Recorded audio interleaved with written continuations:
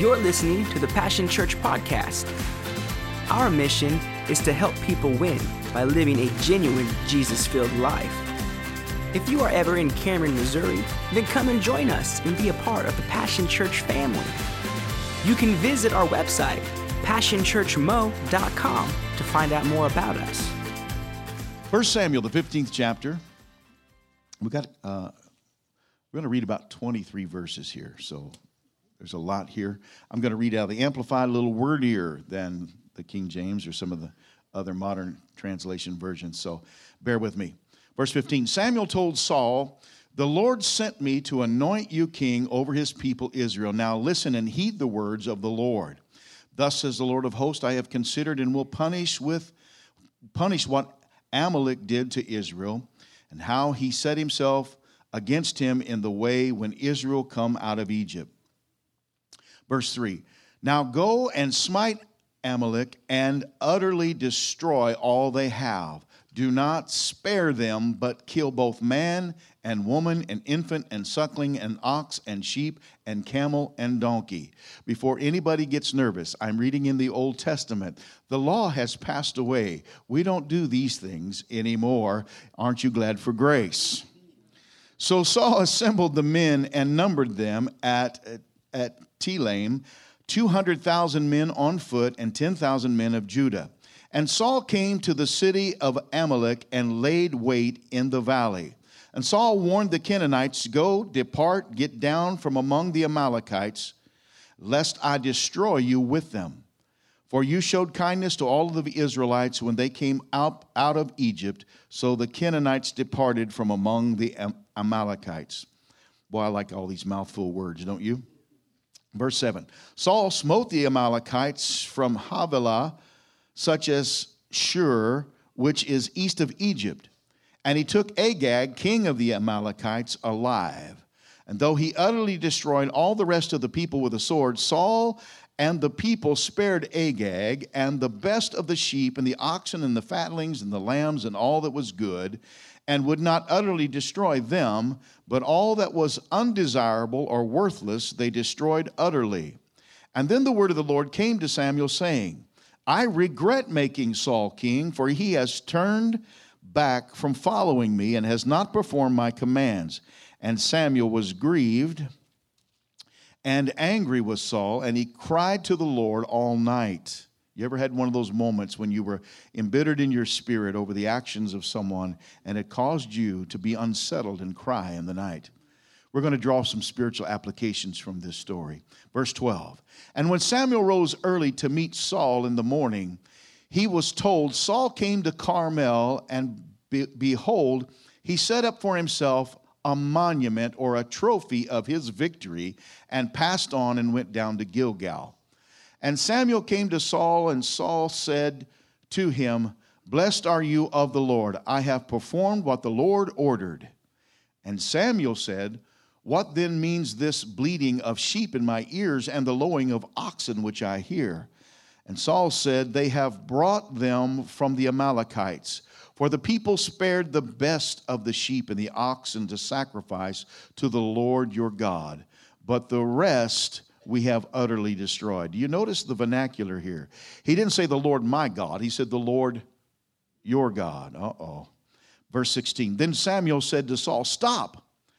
I will tell you what the Lord said to me tonight." Saul said to him, "Say on."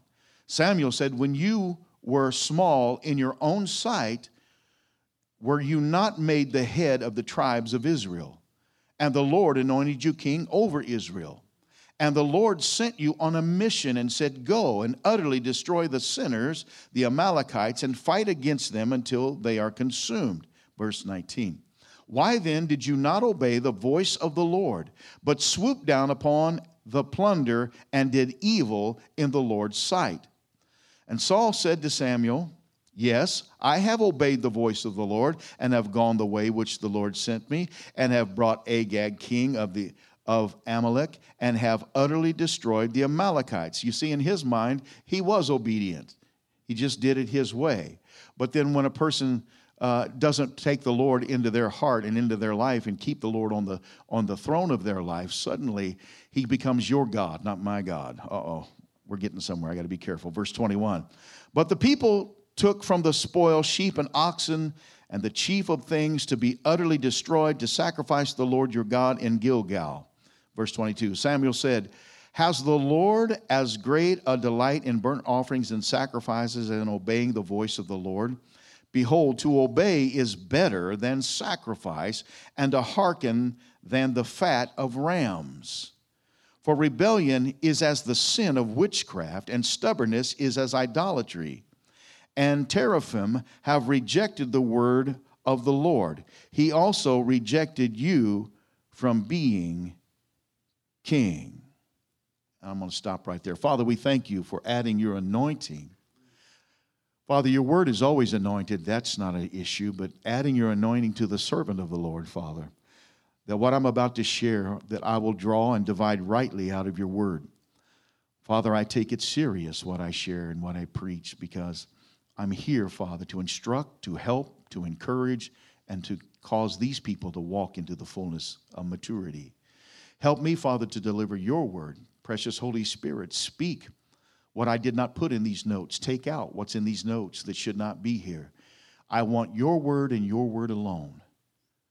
Because of this, Father, in trembling and fear, I stand before you as I stand behind this sacred desk, and I ask, Lord, help me now to rightly divide this message. In Jesus' name. And all the saints said, amen. So, I'm going to go as quickly as I can, but I've got a thing to say. Are you ready? Saul has sinned the sin of disobedience. Disobedience is an act of self-reliance.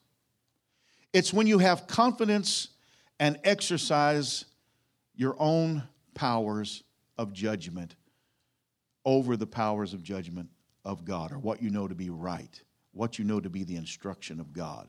This is the sin that has led Saul into disobedience. And the reason he's in disobedience is because it all roots in becoming self-reliant. Self-reliant. Now, the world upholds self-reliance as though it is a good thing. And in some ways and in some factors, self-reliance is a good thing, because sometimes you have to make decisions on what to do, where to go, how to go, and how to execute what it is that you want to do. Sometimes the Lord leaves us up to our own judgment about certain issues in life. But when it comes to something that God has commanded by His word, self-reliance must take a back seat. Self-reliance must bow to the will of the king. Who could say amen to that? So Saul was too impatient to wait upon God in this situation, and he hearkened unto the Lord, the word of God, but not really. But he started so humble in this thing that he was hiding on the day that he was called out and anointed king. But now he's settled into the role, and now he's beginning to think, I'm king. And he's now defeated a mighty army, and he's got the spoils. And he's playing, if I can use that word, he's playing with the king of these people. He's having fun. He's mocking him. He's enjoying that I defeated you. My armies have defeated your people. You're not such a great king after all. And so he's playing around. He's dabbling with something that God has told him to leave alone. Oh, are you catching my drift? So Saul was too impatient to really do it God's way. And he was too impatient to really follow the delegated authority, which is the word of Samuel. Whether you're disobeying God in his natural authority in the word, or in his delegated authority, his person and gifting that is being set over your life, you're being disobedient unto God. And so he's in a place of disobedience, and he's upset because he's agitated because things haven't exactly gone the way that he thought they would go with Saul.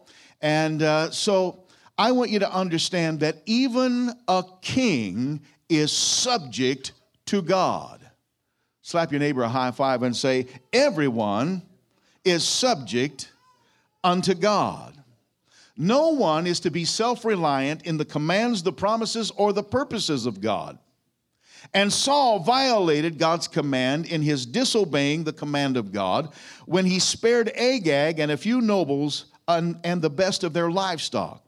He was self-serving here, and this king who would be thinking that he was a greater king than King Agag, he's now playing with this situation, and he's now having fun, and he's mocking, only to find out that you did not follow what I told you to follow, and now God is upset with him in his actions. The Lord had given him explicit instruction, destroy everyone and everything of this enemy. I'm going somewhere. If you're going to get free from an enemy who wages war against you and your members and your faculties, you must destroy it. I'm going to leave that hang in the air for just a minute. If you're going to get free from an enemy and the enemy's effect on your life, then you must destroy your enemy. This is a type and a shadow. As barbaric as it seems to us in our natural senses today, war has always been, and according to Jesus, war will always be until the Prince of Peace sets up his rule and reign. But there's one thing that I want you to understand. Although the world has natural wars, I'm not talking about a natural war today. I want to address a spiritual war. For the Word tells us that we wrestle not against flesh and blood, but against principalities and powers of wickedness that hangs in the atmosphere around us. They are the influences that try to speak a word of influence into your inner consciousness and try to tempt you away from the Word of God. I promise you, Samuel got tempted away from God's word. God told him to go, and he went.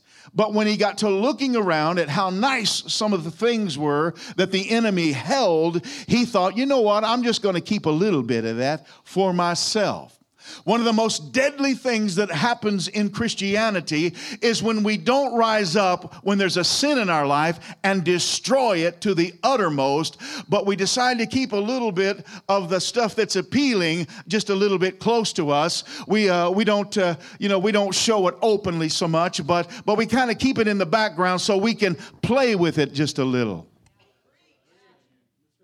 Oh my goodness, I'm in trouble. I'm going to be bouncing in and out of this story, bringing you fast forward into our time and back into Samuel's days, so you bear with me. So how do we destroy that enemy? How do we do that? How do we stop playing around? How do we utterly destroy something that's trying to destroy us? Are you ready? By exercising the willpower to obey your Lord and your God alone. The message could end right there. You say, that's simple. Yes, it is. But it's a lot harder to carry out in the flesh. Who could say amen to that? So we have to exercise our willpower to obey God. And according to James, the 4th chapter, the 7th verse, we must resist the enemy. Now, when Saul went out, he was resisting the enemy by taking the enemy out. And that's what this word resistance really gets to, and we'll define it here in a moment. But where it's really going is we must resist to the point that it takes our enemy out. I'm preaching better than you're amening. Submit yourselves, therefore, to God, according to James, the 4th chapter, and resist the devil, and he will flee from you. Notice first you must submit. That word submit means to accept or yield to a superior force. I got to say it again. I just like this so much I'll do it again. Accept or yield to a superior force or the authority or will of another person.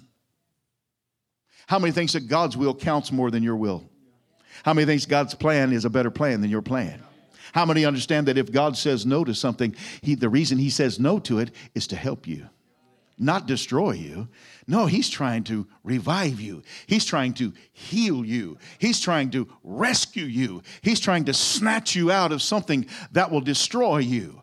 And he gave Saul the power to destroy his enemy, but Saul decided, whether it was really the coercion of other people or just his own idea, by this time he's already telling Samuel, listen, I know your God's not real happy with me.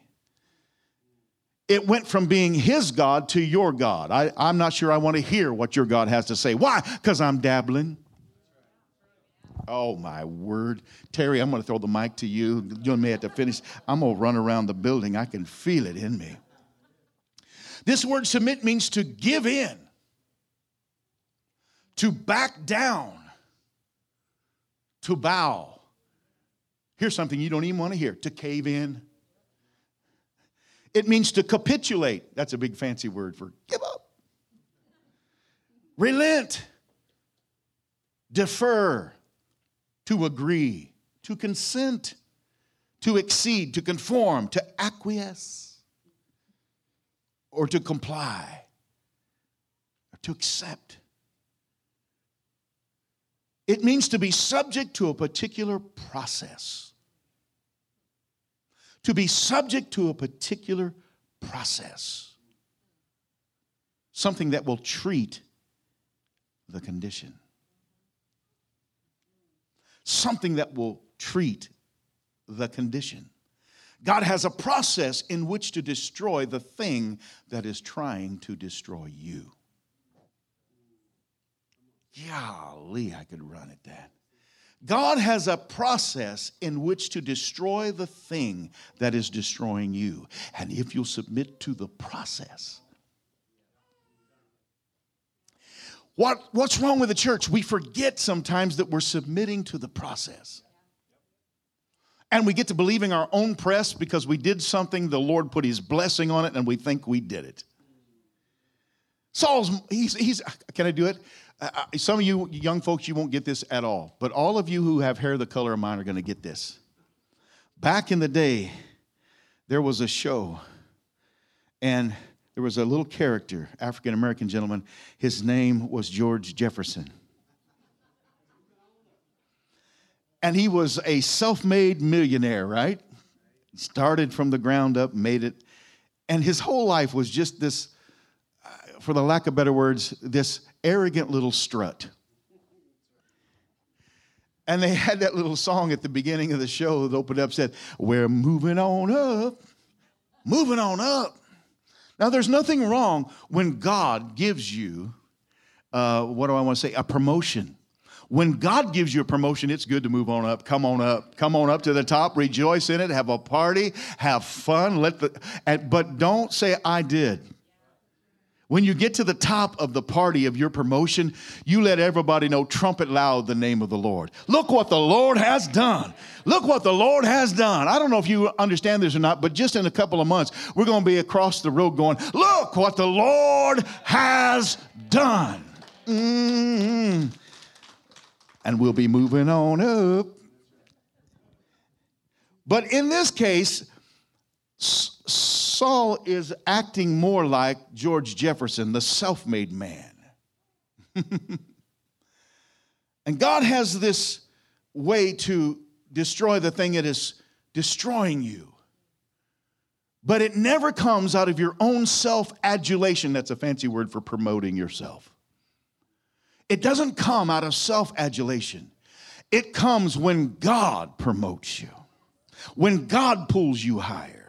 And he'll pull you higher because the more you bow to his will and his way, the higher you go. If you want to be successful in God, in any area of life, do it God's way. If you'll do it God's way and submit to God's word, there's nothing that shall be impossible to you. But if you begin to look at yourself, which is the original sin that started with Lucifer, who channeled the praise of God through him, and he got to looking at his jeweled elegance, and he got to hearing the words of praise and began to believe that those words should be coming to him, not going through him to a God, but coming to him. And Saul is lining up with the original sin here because he's saying, you know what? I'm a pretty good king. I took them out. And so I'm just going to keep a little something over here on the side that I can have some fun with. God's process is to destroy the thing that is destroying you. And how do you do it? Number one thing, submit to God. You have to wage war in the enemy's presence. And how do you wage war when the enemy is bearing down on you and everything inside of you is screaming, go ahead, go ahead, go ahead. Defy God. Go ahead. Do it your way. Really, you know you don't need God. It's the same thing that Eve wrestled with in the garden. Oh, really? Did God say? Oh, really? Well, go ahead and try it and see. Just go ahead and try and see. The moment that Adam and Eve fell in the garden, they realized there was a nakedness. They realized something fell off their life. They realized they were in trouble. They realized that something wasn't right. Their covering was gone. If you're going to dabble and play, I want you to understand that you'll pull yourself out from underneath the covering of God. If you fight him, you will find yourself like a man on an island. Not that God will ever leave you nor forsake you, but he will not add his blessing to your dabbling. And so everything you're doing while you're dabbling is self-adulation. It is a place of self-reliance because you have now put yourself on the throne of your life and said, God, I know better than you in this region. I know you said destroy them, but you didn't see all these sheep and these oxen, and you didn't destroy the enemy with your hands. I did, so I've got a right to a little something over here. Wow, I'm having fun already. Look at this. Even Let me back up. You must bow in humility and obedience to his authority, even when that authority is being represented in God's called and anointed representatives of his kingdom. In Saul's case, it would have been Samuel. Oftentimes, people will defy the man of God because they don't realize when they're defying me, they think they're just defying the man of God's words. But they don't realize that all of heaven backs the man of God's words, because the man of God doesn't come with his own words and his own instruction. He comes with the instruction of the Lord. And when we don't bow to the delegated authority or the word that comes from him, it's the same as if we're not bowing to God himself. So in this case, Saul's thinking, I'm as anointed as you, Samuel. I'm the one was anointed king. You're just God's spokesman, but I'm God's king. But even kings are subject to God. Even kings are subject to God. Is this working for you so far this morning? I'm trying to help you. So look at this. Saul was anointed king, but not priest. And in this act of disobedience and self-reliance, it caused God to relent his appointment of Saul as king. One thing I don't ever want to do is put God in the position where God's like, I wish I hadn't called him. Think about that. There are people who represent the kingdom and use the name of the Lord while dabbling with a little something on the side, playing around here, playing around there, constantly having a little something going on. And they drag the name of the Lord into all kinds of sinful things and attach his name to their actions. And in that situation, they cause God grief, or the man of God grief. First, God was upset. God told Samuel, and then Samuel was upset. And Samuel began to pray all night for Saul. His heart was broken. Some of the most agonizing moments of my life in ministry have been spent over those I know who know the truth, love the Lord, are serving the Lord, but dabbling. playing with a little something, something. Knowing that that fire is burning them and hurting them and destroying their life. But even more, it's destroying the heart of God. Hurting him, breaking his heart, breaking his spirit. Not that you could ever destroy God, but to just know that I grieved him, but even for a moment, makes me fear and tremble. I'm not here to beat up on anyone. Oh, no. I feel like Paul sometimes. Oh, wretched man that I am. Because so often my intention is to do right, and I catch myself doing something that's slightly off key, off kilter. How many have ever been there? Don't raise your hand. Samuel was grieved at Saul's actions because it hurt God and weakened God's image with the people. Ladies and gentlemen, we represent the kingdom of God. And the world looks to us. They read us as their Bible. They don't read the Bible, they read you. That's why Paul said, I'm a living epistle. I'm the letter of God. Read me. Read my actions. Read what not just what I say, what I do. Watch my life. How many times did he tell people, I imitate God, you imitate me? And so Samuel is broken up. He's weeping bitterly over Saul's lack of repentance.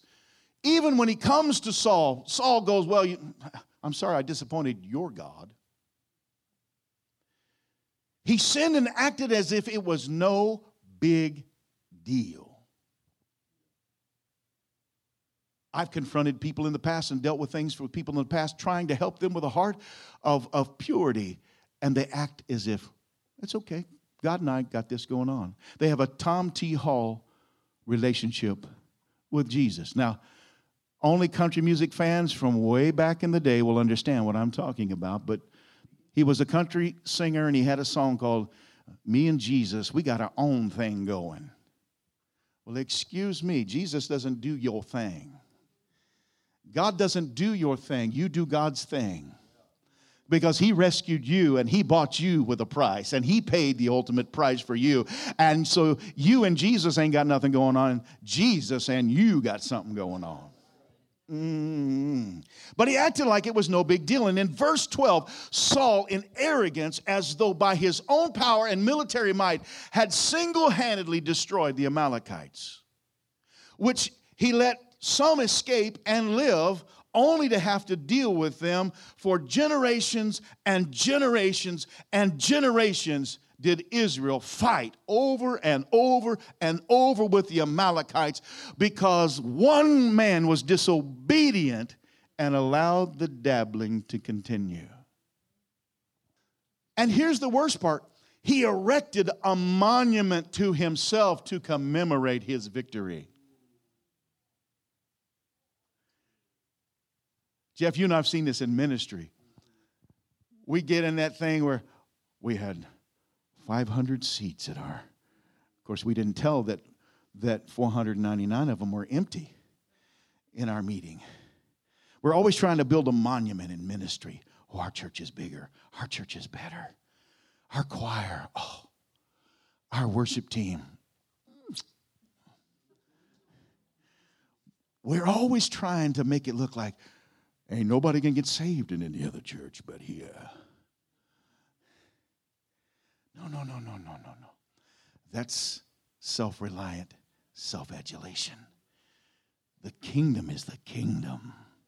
It's the believers united. And God's trying to build a kingdom, not a church, not a singular church. God's trying to build a kingdom. God's trying to build a people. So look at this. He erected a monument to himself to commemorate his victory. Now, fast forward with me. The only victories that we have are in God. When I give an altar call and a sinner runs up here, it isn't because of how eloquently I gave the message. Because I've seen people get up here who couldn't put two words together and the anointing fall and overtake the house. It's because God represents and backs the delegated authority of the moment and the hour. And then Thank you. I'm Pastor Hardy, the one that got you to the altar, who got you saved. No. It's my moment to back up and say, thank you, Lord. Thank you, God, for allowing me to be used, but for a moment. Thank you for using me, if it was just for this brief moment, that one soul would find you as Lord and Savior. But all the glory belongs to you. I'll build no monuments. It's not about how wonderful I am. It's about how wonderful you are. Look at this. So, through Christ Jesus, we are made more than conquerors. Not anything in this life can a man boast about in Jesus. Who could say amen to that? Every person I've ever helped with the addiction of sin, every person that I've ever helped with the addiction of sin, teetered on whether they would stay in that walk with God. There comes a defining moment when you have to either be all in or all out. Because the thing God despises the most is the dabble.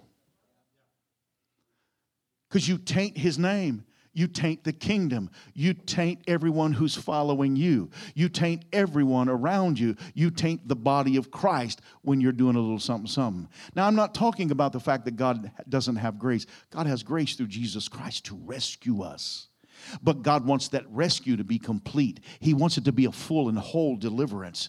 Not for us to go on living for the next 10, 15, 20, 30 years dabbling and playing until we muddy the waters to the point that people don't know if we're sincere or not sincere. The biggest complaint you hear about the Church of Jesus Christ is it's full of hypocrites. Amen, amen, amen. Yes. But thank God we're in the house of God and we can run to him. But if we're muddying the waters, the world will never want to come in here.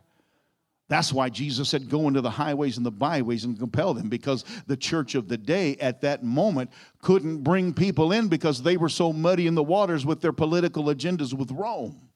I know I'm jumping all over the place, but stay with me.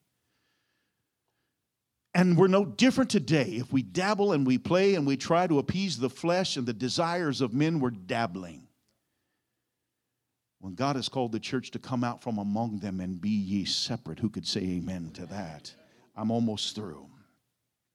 So what was the original sin? Of course, we talked about this just a moment ago. With Adam, it happened in the garden, disobedience through self-reliance.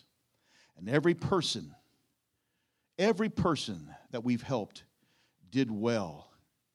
Every person that I ever crawled underneath a bridge did well. Every person that I ever prayed for at the altar did well.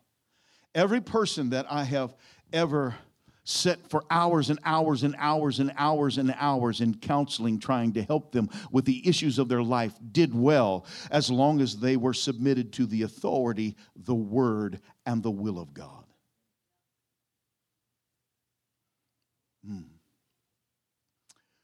But outside of that, the moment they took their eyes off of God, his will, his word, and his authority, they become self-reliant. Then the addiction of disobedience once again lifts its ugly head. I've had people who've served God and walked away from an addiction in their life, and they be there for a year and do well. Well, you just know in your heart, woohoo! And I learned one thing: don't make a trophy out of anybody. Because we're all subject to temptation, and all of us are going to get tempted to dabble. Tempted to dabble. Could be a temple of dabble. We're all tempted to do it. Every one of us. Every. From the youngest to the oldest in this room, we're all tempted to dabble in some form or fashion, even if it's just in attitudes. But we have to live a life of submission. Who could say amen to that? So when God gave the order to destroy the enemy, it wasn't up for debate with Saul. This wasn't an either or, check yes or no. This wasn't a popularity contest, and this wasn't trying to win a girlfriend. Check yes or no. Do you like me? No. This was not up for debate. When God says destroy your enemy, he means destroy your enemy. It wasn't up for debate, and it wasn't for the preservation of the good that Saul could use for his own purposes. Nothing good comes from a spirit of disobedience. And God sent Saul to destroy his enemy, not to wound him. God doesn't send you into the battle to wound your enemy and walk away and feel good about it. He sends you in to utterly destroy your enemy, not to play around with the parts that are pleasing to you. He instructed him to destroy. Turn to your neighbor and say, destroy it. So Saul threw up the argument, well, I saved the good stuff to sacrifice later to God. I've literally stood with people and had them, when issues are confronted, actually hem-haw, not sure they want to let go.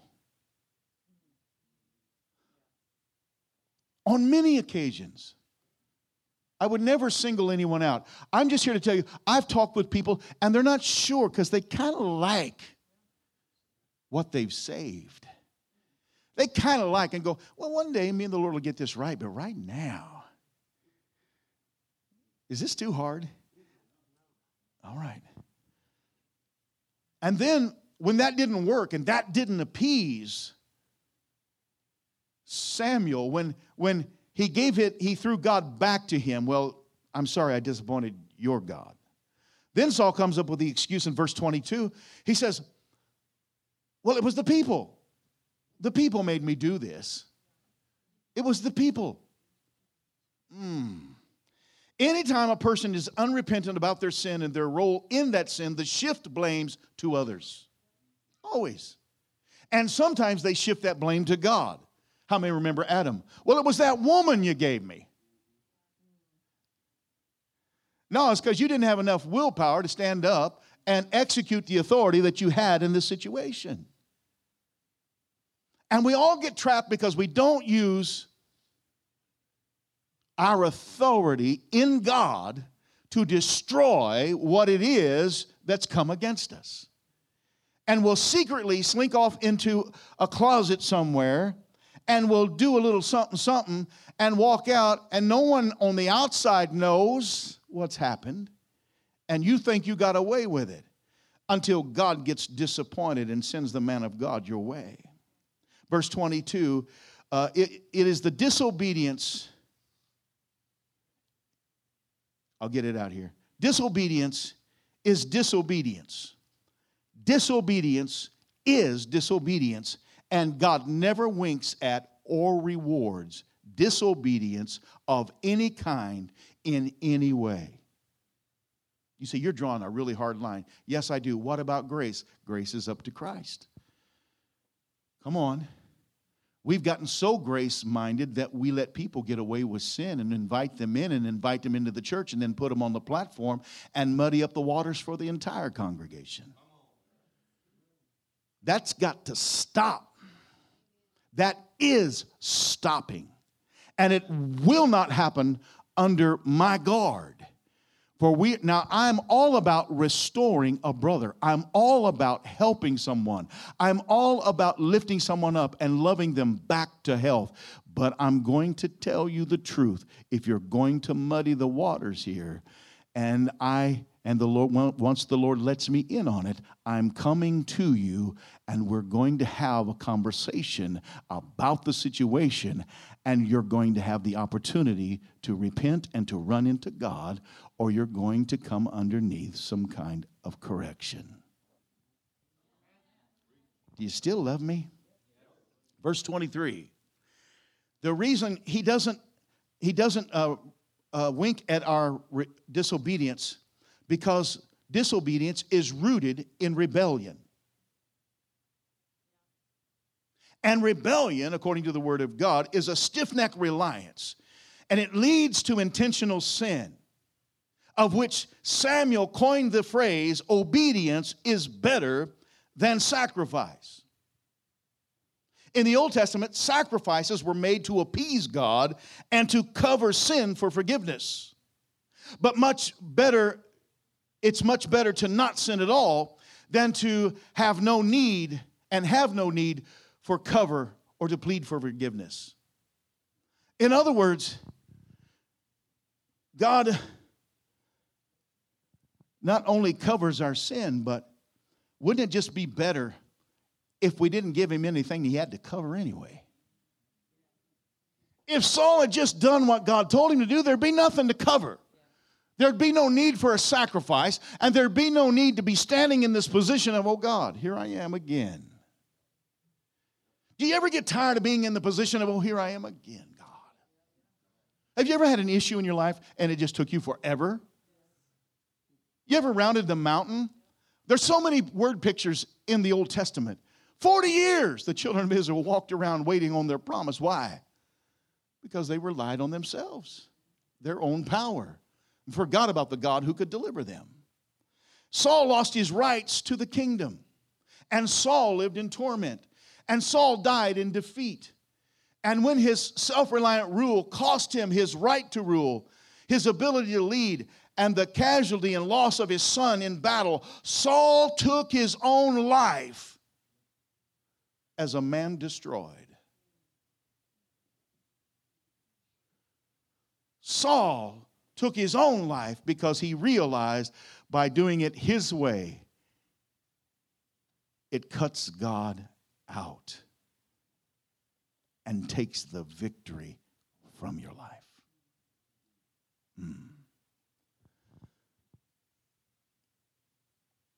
By self-reliance, he was eat up with the torment of his own sin. But we have an advocate with the Father, ladies and gentlemen. You thought this was never going to get positive. We have an advocate with a Father to run to when we need deliverance. He's already made the sacrifice. We don't have to wait like Saul did for Samuel to arrive on the scene. He's already won the battle. He's already destroyed the enemy. Do you realize that everything you fight with is already destroyed on the cross of Calvary? The enemy's just hanging around in a residual effect to just see if he can trip you up. But the actual sin was already destroyed. All we got to do is get underneath the covering of Christ. Get under him completely and allow him to be God. Who can say amen to that? So look at this. He's already won the battle. He's already destroyed the enemy. And all you need for complete victory is submission and resistance. That brings me to point 2. To submit is to bow to God's way, but resistance is the refusal to accept or to comply with something by action or argument. The ability to not be affected by something, especially if it's adverse. Let me say that again. Resistance is the refusal to accept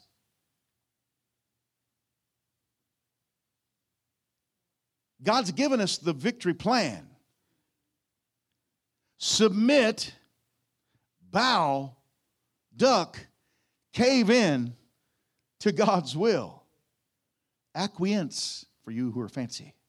Acquiesce for those of you school teachers. But for us plain folk, it just means duck. Fall before him. Fall before his way. Fall before his word. Fall before his will. And then, when something tries to pull you contrary to what you know is right, you go, oh no. Oh no, you don't. Not here, not now, not ever. Oh no, you don't. Not here, not now, not ever. Everybody help me say it. Oh, no, you don't. Not here, not now, not ever.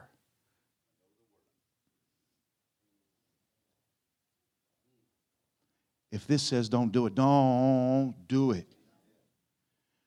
If this says don't get into that situation and compromise, don't. And if you find yourself in a compromised situation today, this message was not meant to condemn, but to warn, to help you understand It don't have to be like this, playing around with a little something, something. It don't have to be like that. The enemy gets us trapped in that, shoves us in a closet, and expects us to stay there because we want to hide from the shame of what it is other people don't know. And the devil's always threatening, if they only knew, they'll reject you. If they only knew, they won't love you. If they only knew, they're going to shove you down the sidewalk. If they only knew. So then you keep the door shut. And you come outside of the closet to have your life, but then you come home and you open up the closet and get back in. And then you come out for your everyday thing, but then you go home and you get back in your closet. And then say, God bless me. When we come outside of the closet, everybody thinks everything's going good, but you come home and you're riddled with shame. Your heart is ripped out from the shame. Because there's an enemy in your closet going, oh, get in here. This is safe. Come on in. It's safe in here. And in the darkness of the closet, you hear, don't let anyone know. Hey, why don't you do that one thing? You know it's fun. It gets your adrenaline pumping. Makes your heart palpitate. Try it. Try it. Do it again. And then when you touch that thing, even but for a split second, he goes, you lousy, no good, rotten thing. Can you believe you did that? That is nasty. You are gross. You are unacceptable. And Saul wasn't fit to be king because he wouldn't let go of the little something, something going on. That's why God had to find a man after his own heart, who quite honestly, if you study history, made far more mistakes than Saul ever did. But it was a heart issue. Saul saw God as Samuel's God. David saw him as mine. I don't want to never please you. I don't want to compromise your name. I don't want to hurt you. I don't want to put you into a questionable light. I want to always sing your praise. If you send me into battle, I'll go into the battle singing your praise. When David took out Goliath, he wouldn't even acknowledge Goliath by his name. And everybody knew his name. He kept calling him the uncircumcised Philistine. You uncircumcised Philistine. Why?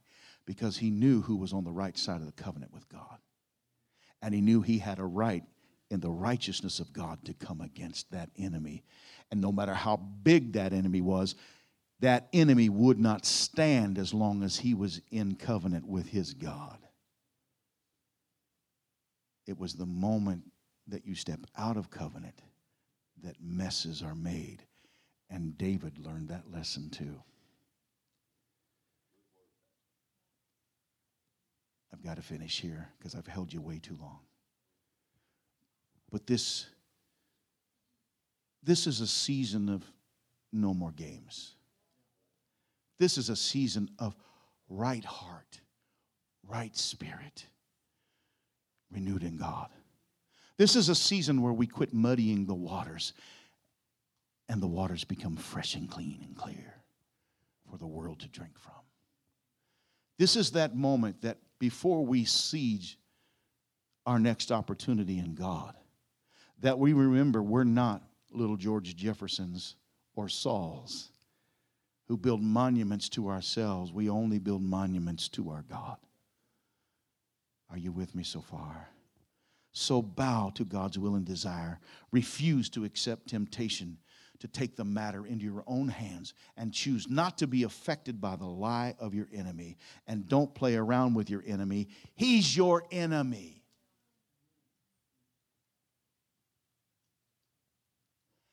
I've got one last scripture, but I want to make that point.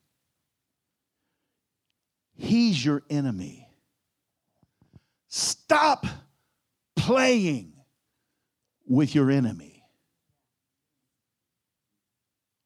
God can tell me what's going on. Stop playing. He's your enemy. Why does he bring you into the closet? To kill you. He wants you to die in a lost and undone condition. He wants you to die miserable and lonely and a failure, when Christ wants to exalt you and give you a life full of his goodness. Stand to your feet. Matthew 11:12 says, the kingdom suffers violence, and the violent tuck their tail, run into the corner, suck their thumb, and cry, right? No. The kingdom suffers violence. Guess who the kingdom is? Jesus brought it. And the kingdom is here. And we live by the kingdom principle. For the kingdom is righteousness, peace, and joy in the Holy Ghost. It lives on the inside of you. The kingdom, you're already adopted into the kingdom. That's why playing around with all this little something on the side is destroying the kingdom. You're muddying the waters of the kingdom. It lives in you, and Christ is ready for the kingdom to be untainted. He's ready to return, and he's looking for a remnant who will rise up in the time of social unrest and difficulty and heartache and pain. He's looking for someone who will rise up and untangle all of the things that we have muddied up in society and especially in the church. He is calling us and looking for a group who will stand up in the judicial halls of our governmental agencies and say, here's the word of the Lord. This is the word of the Lord. This is the truth. And we are the people he has called for this hour. Father, I thank you today for your message. I thank you for the truth of this message. I thank you, Father, for the courage to preach it with an uncompromised spirit. I thank you, God, that this word, Father, will get to the heart. And I pray, Father, that it will indwell. That it isn't about the delivery. It isn't about the person who delivered it. It's about the word. That it'll get down deep within us and begin to deliver us and change us into the likeness and the image of Christ in the fullness. That, Father, we will bow and resist. That we will submit and resist. Father, that we'll let nothing be dumped on our ground except the righteousness of God in Christ Jesus. That is our heart. That is our heart. Thanks for listening to this podcast. We would love to connect with you on Facebook or Instagram at Passion Church Mo. Until next time, God bless.